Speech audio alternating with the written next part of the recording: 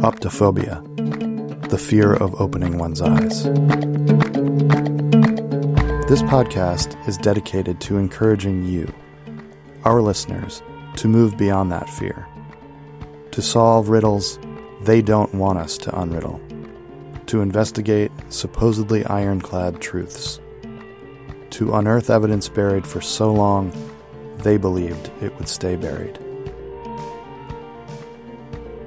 Season 2, Deep State.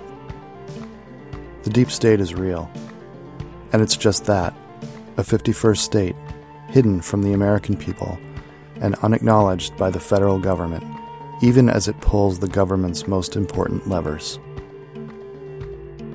How do you hide an entire state? You bury it, deep.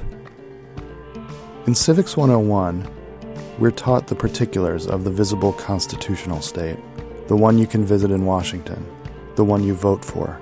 Deep state is just a new term for a phenomenon that's influenced American democracy for 150 years. To many, it describes another more shadowy, more indefinable government. That description is accurate, but it's not the whole story. In July 1861, weeks after the first major fight of the Civil War, the First Battle of Bull Run, members of President Lincoln's inner circle, nervous about his chances at reuniting the nation, decided the country needed a backup plan in case the capital fell. They sent a small group of civil engineers called the Shovelmen to scout locations in the West. Today, some say the hole dug by the Shovelmen, believed to be underneath the Colorado-Wyoming border, houses a powerful bureaucracy rumored to be 600,000 strong.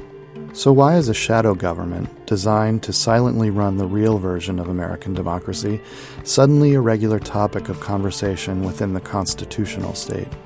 Is there dissent in today's deep state? What's the ultimate goal of deep state leadership? This season on Optophobia, we'll track down the distortions, the assumptions, the omissions. Are you bored by the lies? Open your eyes.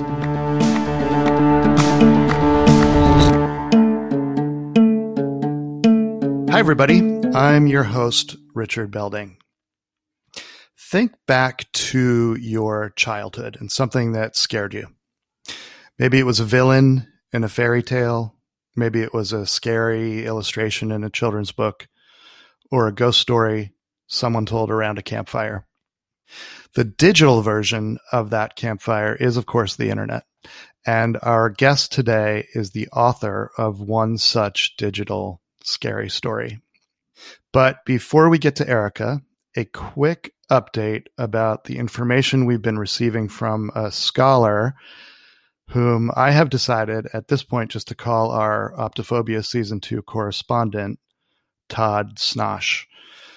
So if you're a regular listener, you know that Todd is a historian who is researching a book in Medicine Bow, Wyoming, about how Andrew Carnegie presented model casts of his own dinosaur finds at the beginning of the 20th century to world leaders as a way to help President Theodore Roosevelt's administration spy on them.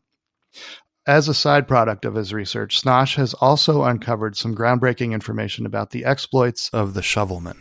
The Shovelmen, of course, were a group of military engineers recruited by President Abraham Lincoln's inner circle to go west and identify the best spot for a bunker that would headquarter Lincoln's presidency in exile should the Confederacy prevail in the war. Last week, Snosh emailed a PDF scan of a letter sent by one of the Shovelmen, Captain Habakkuk P. Mott, to Lincoln's spiritual advisor, Bishop Matthew Simpson, in 1865. In that letter, Mott describes the presidential bunker built largely using dinosaur bones by the Shovelmen. The language also seemed to indicate that the Shovelmen, who had been on this mission for nearly 2 years at this point and hadn't seen their families that entire time, had become very attached to the bones themselves. And they were possibly even worshiping the bones and considering one day sacrificing their children to please them. So the news from Southern Wyoming this week is that there isn't any news. I emailed Todd a bunch of times, and when I got no reply, I started looking into where in Medicine Bow he might be doing his research, hoping I could maybe get him on the phone. I tried a few libraries and a historical society there without any success.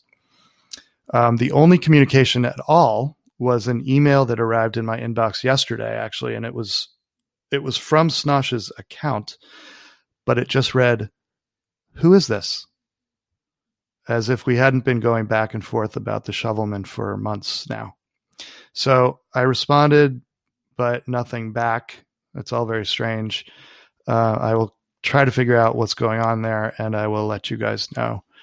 So anyway, I am here with my regular co-host, underground city planner, businesswoman, and loving grandmother, Muriel Walland. Hi, Muriel. Hi, Richard. How are you doing? How are things in Shield? It's sort of weird that we're doing this remotely, but... I know. So I'm in self-isolation with the grandbabies right now. We're experiencing what we know to be COVID-19. And so we're self-isolating at home. Just me, Mephistopheles, and Behemoth, and Paxton.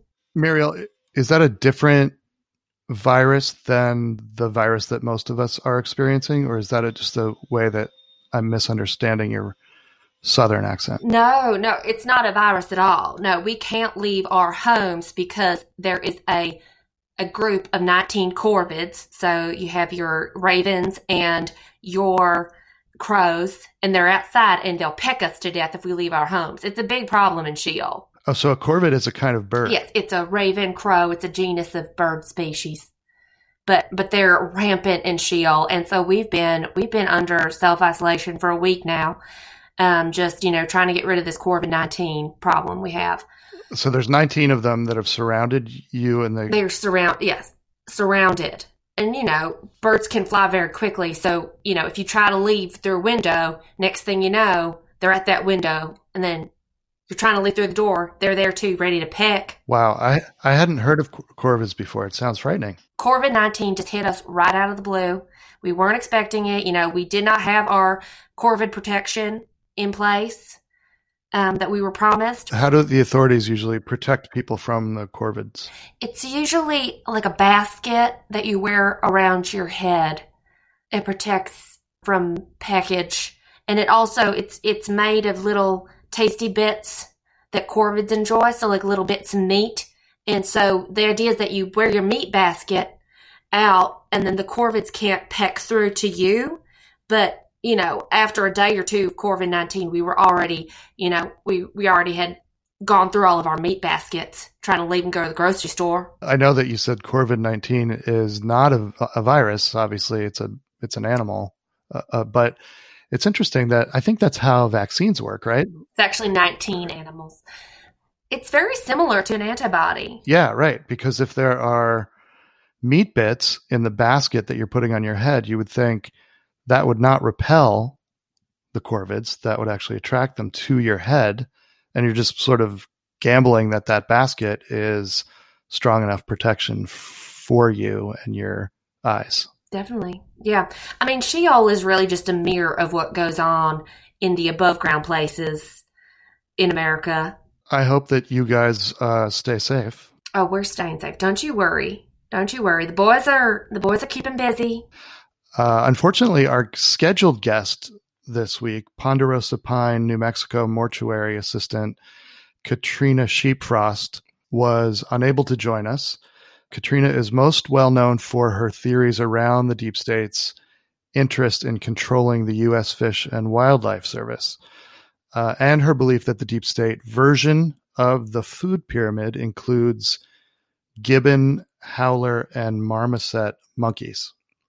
Katrina called yesterday and said that she was laid up after a fire broke out at Bison Brothers Funeral Home, where she works, during an after-hours embalming party that she was hosting. So that's scary. Thoughts and prayers for everybody at Bison Brothers.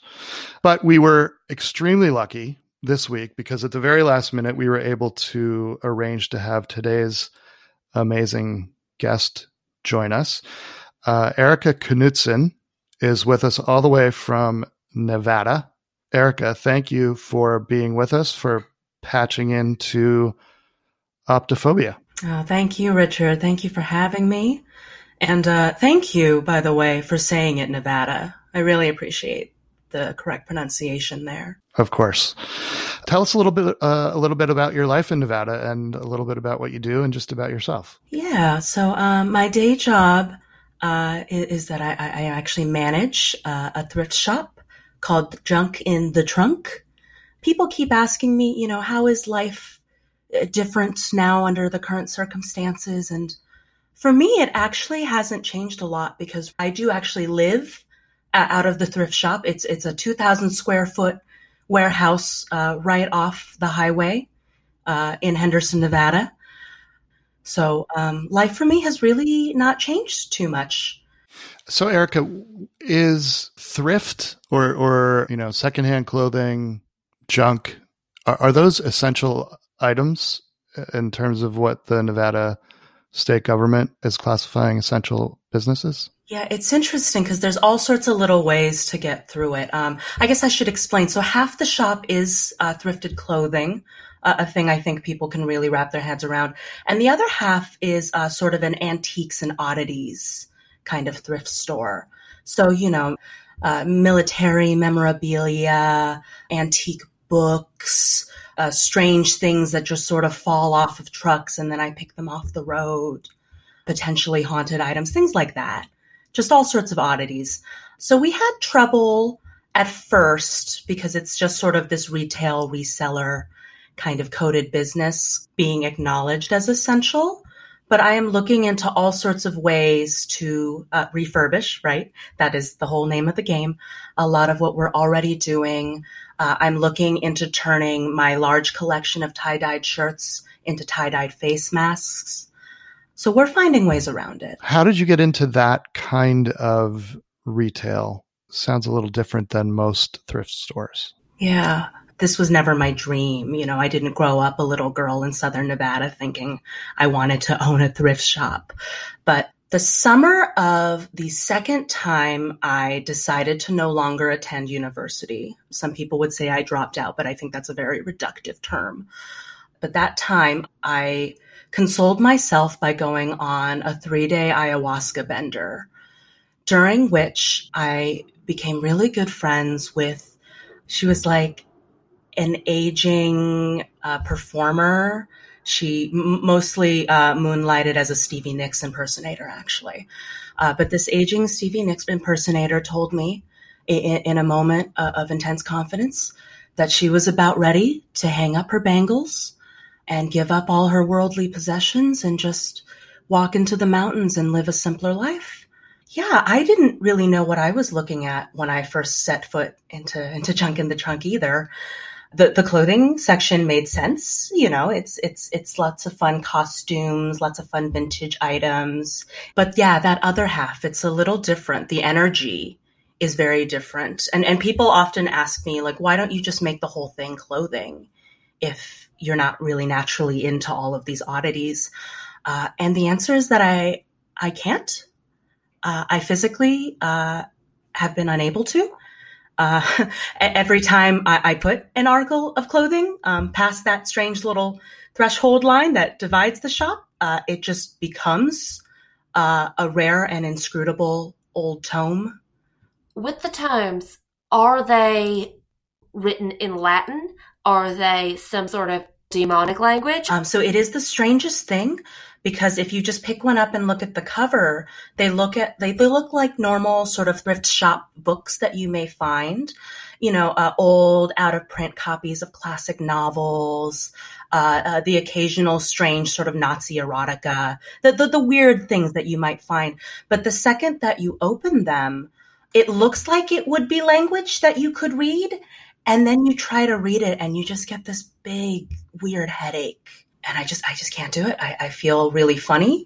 And then I go to sleep. And those nights I always have ridiculous dreams.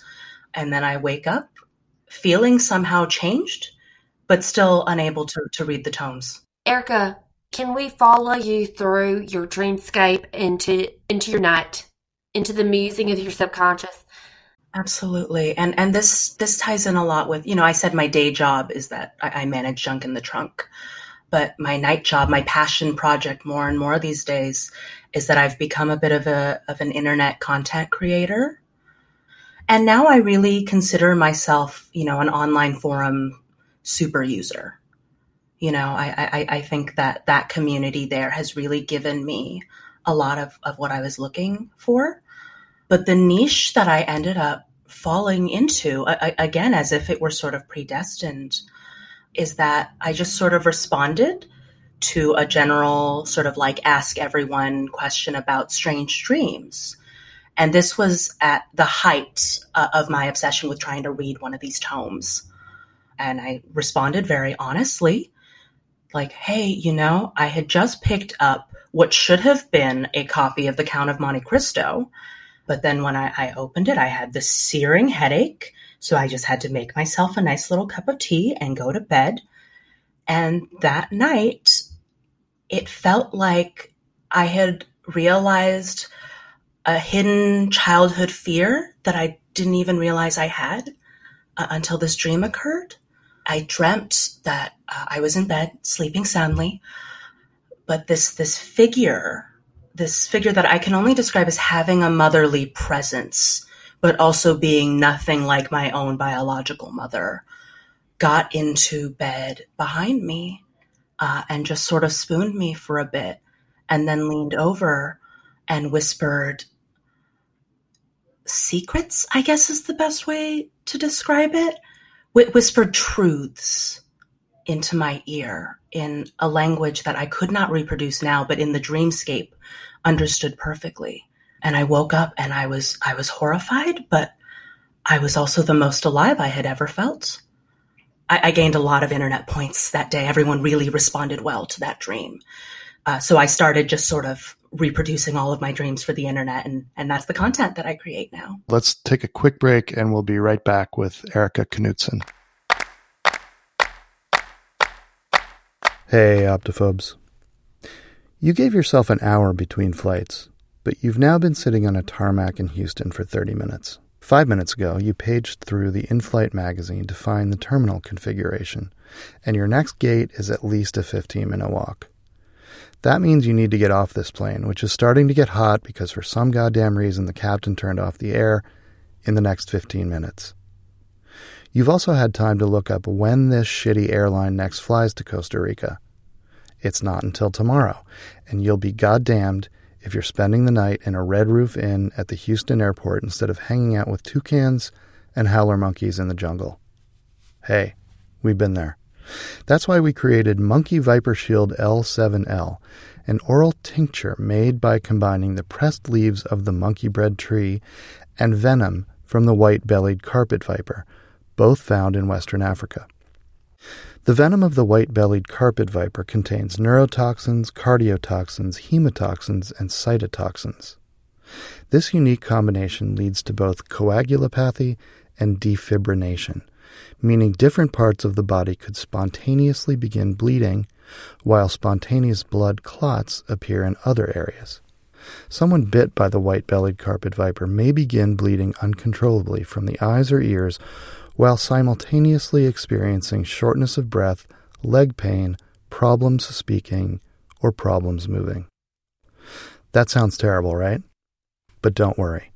Most of those symptoms are prevented by the juice of the monkey bread leaves.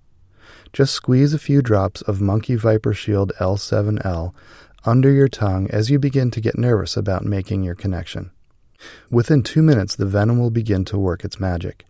Your seatmate will freak out, as will the flight attendant, and you should be on your way to a gate in no time. You'll be a hero to everyone on that plane, and as long as the anti-venom kicks in, you'll have no problem hightailing it to your Costa Rica flight. Blend Venom Solutions. We take away your fears using snakes. Okay, we're back with Erica Knudsen.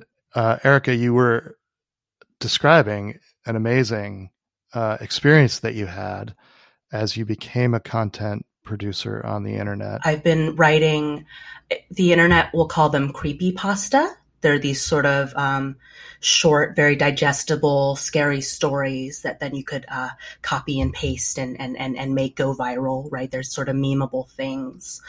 And I think my fan base is pretty divided 50-50 on whether or not what I am producing is pure fiction or actual accounts. But I know that they're real. Can you give us some examples of some of the creepypasta that you've created? Are there things that you're known for around the internet? Yeah. So my big sort of viral moment was a few years ago.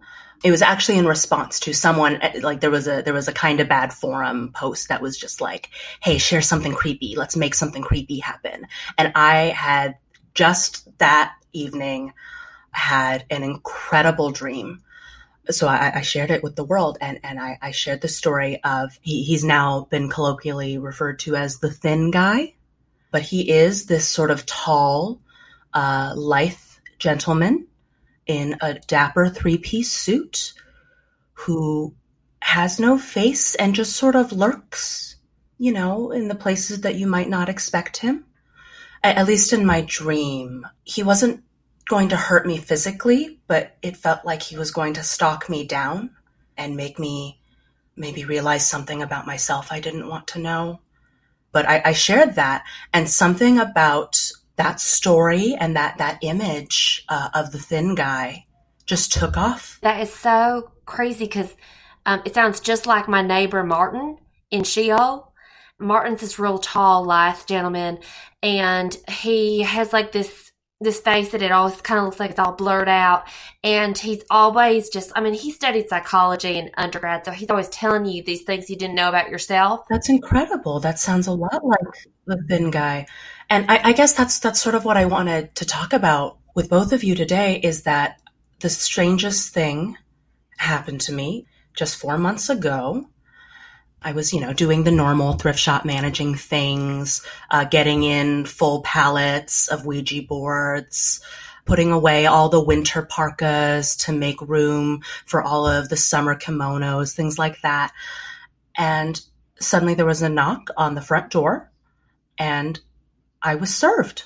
It was someone telling me that I was being sued, and the plaintiff in the situation was the thin guy.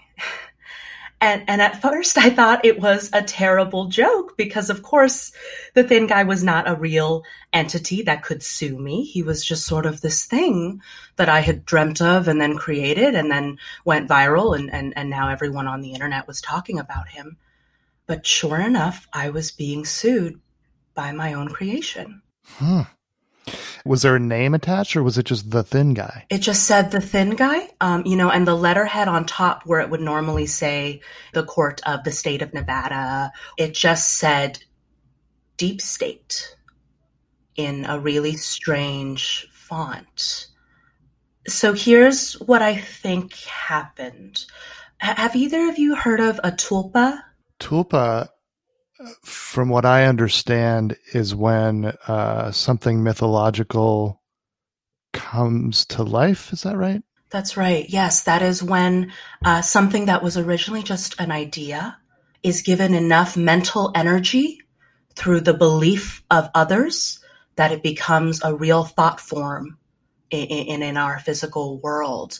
It's actually a Tibetan idea that I first encountered when I was studying abroad. Wow. So what you're saying is that you had a dream about this figure.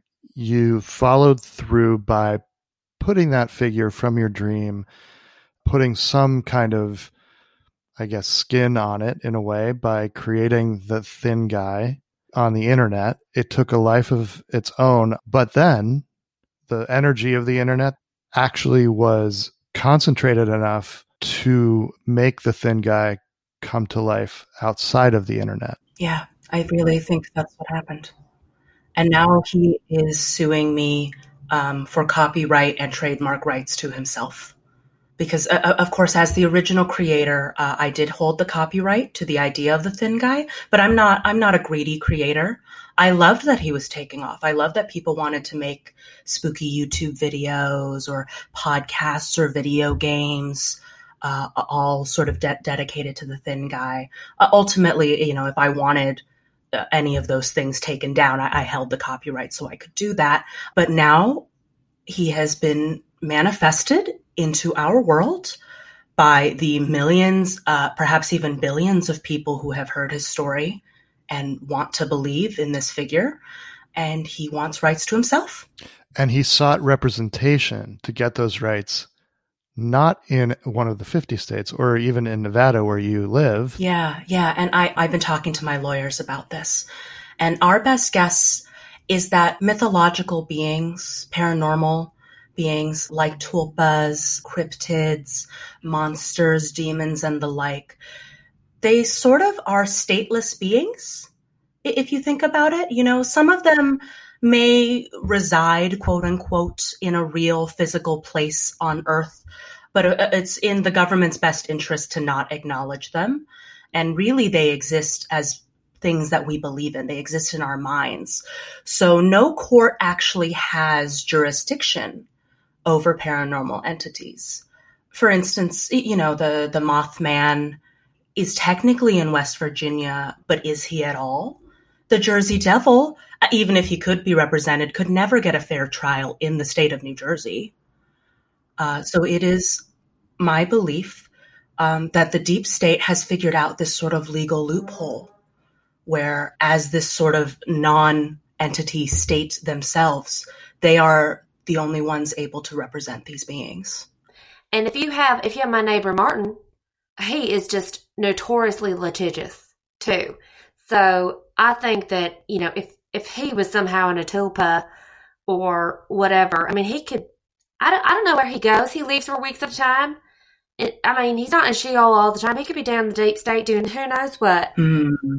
Erica, I want to play devil's advocate for just a second.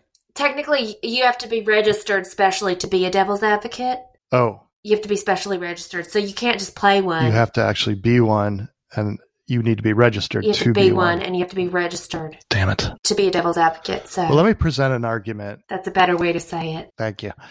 If you have seen the thin guy's signature, but you haven't, aside from having seen him in your dreams and then creating him on the internet, how do you know that this lawsuit is not just somebody trolling you instead of actually being the thin guy asking for his trademark back now that he's become manifested as a real person? Yeah, that's a great question. And the simple answer, I know you're going to think this is hokey, is mother's intuition. It was really a shock that day when I realized what had happened. One, because just getting sued by your own creation is quite the trip for anyone. But also two, because in that moment, I realized that I had created life. And I had never imagined being a mom. Like, I can barely keep track of myself sometimes. It was just one of those things that I never thought I would do. But in that moment, I felt it. I felt that I had created the thin guy, and then I guess sort of the rest of the world was the midwife bringing him into the world. And I actually kind of really enjoy it now. All of my friends have been saying that I have this motherly glow to me. But, in that way that mothers can just feel that something isn't right with their child, they just know. I can just feel that the thin guy is out there and he's very confused and he just wants to find himself. And I don't know if he understands the full legal ramifications of this or the ramifications of getting involved with the deep state, but I can feel him out there. Oh my gosh. Y'all, I just remembered Martin's last name. Oh gosh. And let me tell you this. I've never met Martin's mother. I never met his family. He just appeared one day in Sheol. So his last name is Martin the Thin Guy.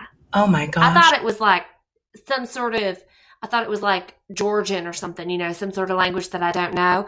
And it was just like the thin guy. But no, it's the Thin Guy. It's his last name. People. Oh my gosh. So Martin's out there Sue and his own mama. Oh, you've seen Martin the Thin Guy. Oh, you've seen my Martin. Muriel, has he been a neighbor for a long time? No, he just moved in. He moved in maybe a couple years ago. Is he a nice guy, Muriel? I would say that he's rather considerate, and he just looks like he could really use a mother figure in his life. Oh my goodness. Just looks like a little, anytime we have when we celebrate Halloween in Sheol, it's the biggest holiday. He never has any family come to celebrate with him. It just breaks my heart to hear that he's been out there this whole time without a mother. It really hurts. I hope the Thin Guy, Martin, if you're listening, if you're out there and you hear me right now, I just want you to know that Mama loves you and Mama misses you and Mama wants you to drop the charges. Erica, we're almost out of time, but I wanted to ask you one more question. It was a shock to you when you received the news that the Thin Guy had become a person. Further shock, probably, that he was suing you. I'm wondering if you've thought much about the role of the deep state in this and what they get out of representing cryptids in the constitutional state. And if you have any feelings of animosity toward the deep state for your situation in particular, but also, I don't know, it strikes me as an odd logic. Like, what are they getting out of this? Yeah, I've been thinking a lot about that, actually. It's definitely a way to show off, we are the deep state. We have powerful lawyers. We have all of these cryptids and tulpas and monsters on our side. So I think that's part of it. I think also the deep state, now that they realize this legal loophole, understands that there's another avenue for them to potentially control the media that we consume, and that story that I felt like I was here to tell is just not a thing I can share or control anymore if the deep state gets their way. Yeah, that must be very frustrating. Well, I hope that you are successful in any sort of legal battle, but I also hope that maybe you can at some point meet your creation, which sounds a little bit crazy, but it sounds like that's something that you would hope for too. Yeah, I would love to meet him. I'd love to reconcile. I'd love to break bread. Well, you now know his neighbor. Yes, please. If you see my Marty, I guess I've already given him a nickname. If you see my Marty, please let him know. Oh, Erica, that I miss him and I don't want to be sued. I will let him know both of those things. I am just drowning in legal fees. Okay. And Erica, next October 31st, okay, if we get this Corvid situation under control, you're invited over to have traditional Halloween goose with me, my grandbabies, and to your baby. Okay? That sounds beautiful. Just know that. We're going to have to leave it there. Giant thank you to Erica Knudsen. Erica, thank you for being on the show. Thank you for having me. And thank you, as always, to my co-host this week, Muriel Wallen. Muriel, I hope you get your Corvid situation under control. Keep the grandbabies safe. Thank you, Richard. And please feel free to edit out any cawing in the background. Next week is the last show of this season. So we are going to talk to both of my co-hosts. Muriel will be here, and Ford Hanger, host of the hit YouTube unboxing show Spoiled Treats with Clifford Hanger, will be here too. I hope you will join us as we wrap up the season together and see if we've gotten any closer to answering the central question we've been picking at this whole time. What does the deep state want? Thank you for listening to Optophobia. I am Richard Belding, and I will leave you with this. All of the world's riches mean nothing without at least one person who can count. If you've got theories about what the deep state really wants, we'd like to hear them. You can find us on our website at optophobia.org or on Twitter, Instagram, and Facebook at Optophobes. And please subscribe on Apple Podcasts, Spotify, and Google Podcasts. thank you to Jasmine Jang, who played Erica Knudsen. Jasmine performs with Washington Improv Theater Ensemble, Madeline. Follow her on Twitter and Instagram at @ShutUpJasmine. Liz Sanders played Muriel Wolland. Liz performs with Madeline. Optophobia was produced by Tim Townsend. Music by Bart Warshaw. Cover art by Claire Smalley. Website by Chance Griffin. Thanks for listening. Until next week, keep them open.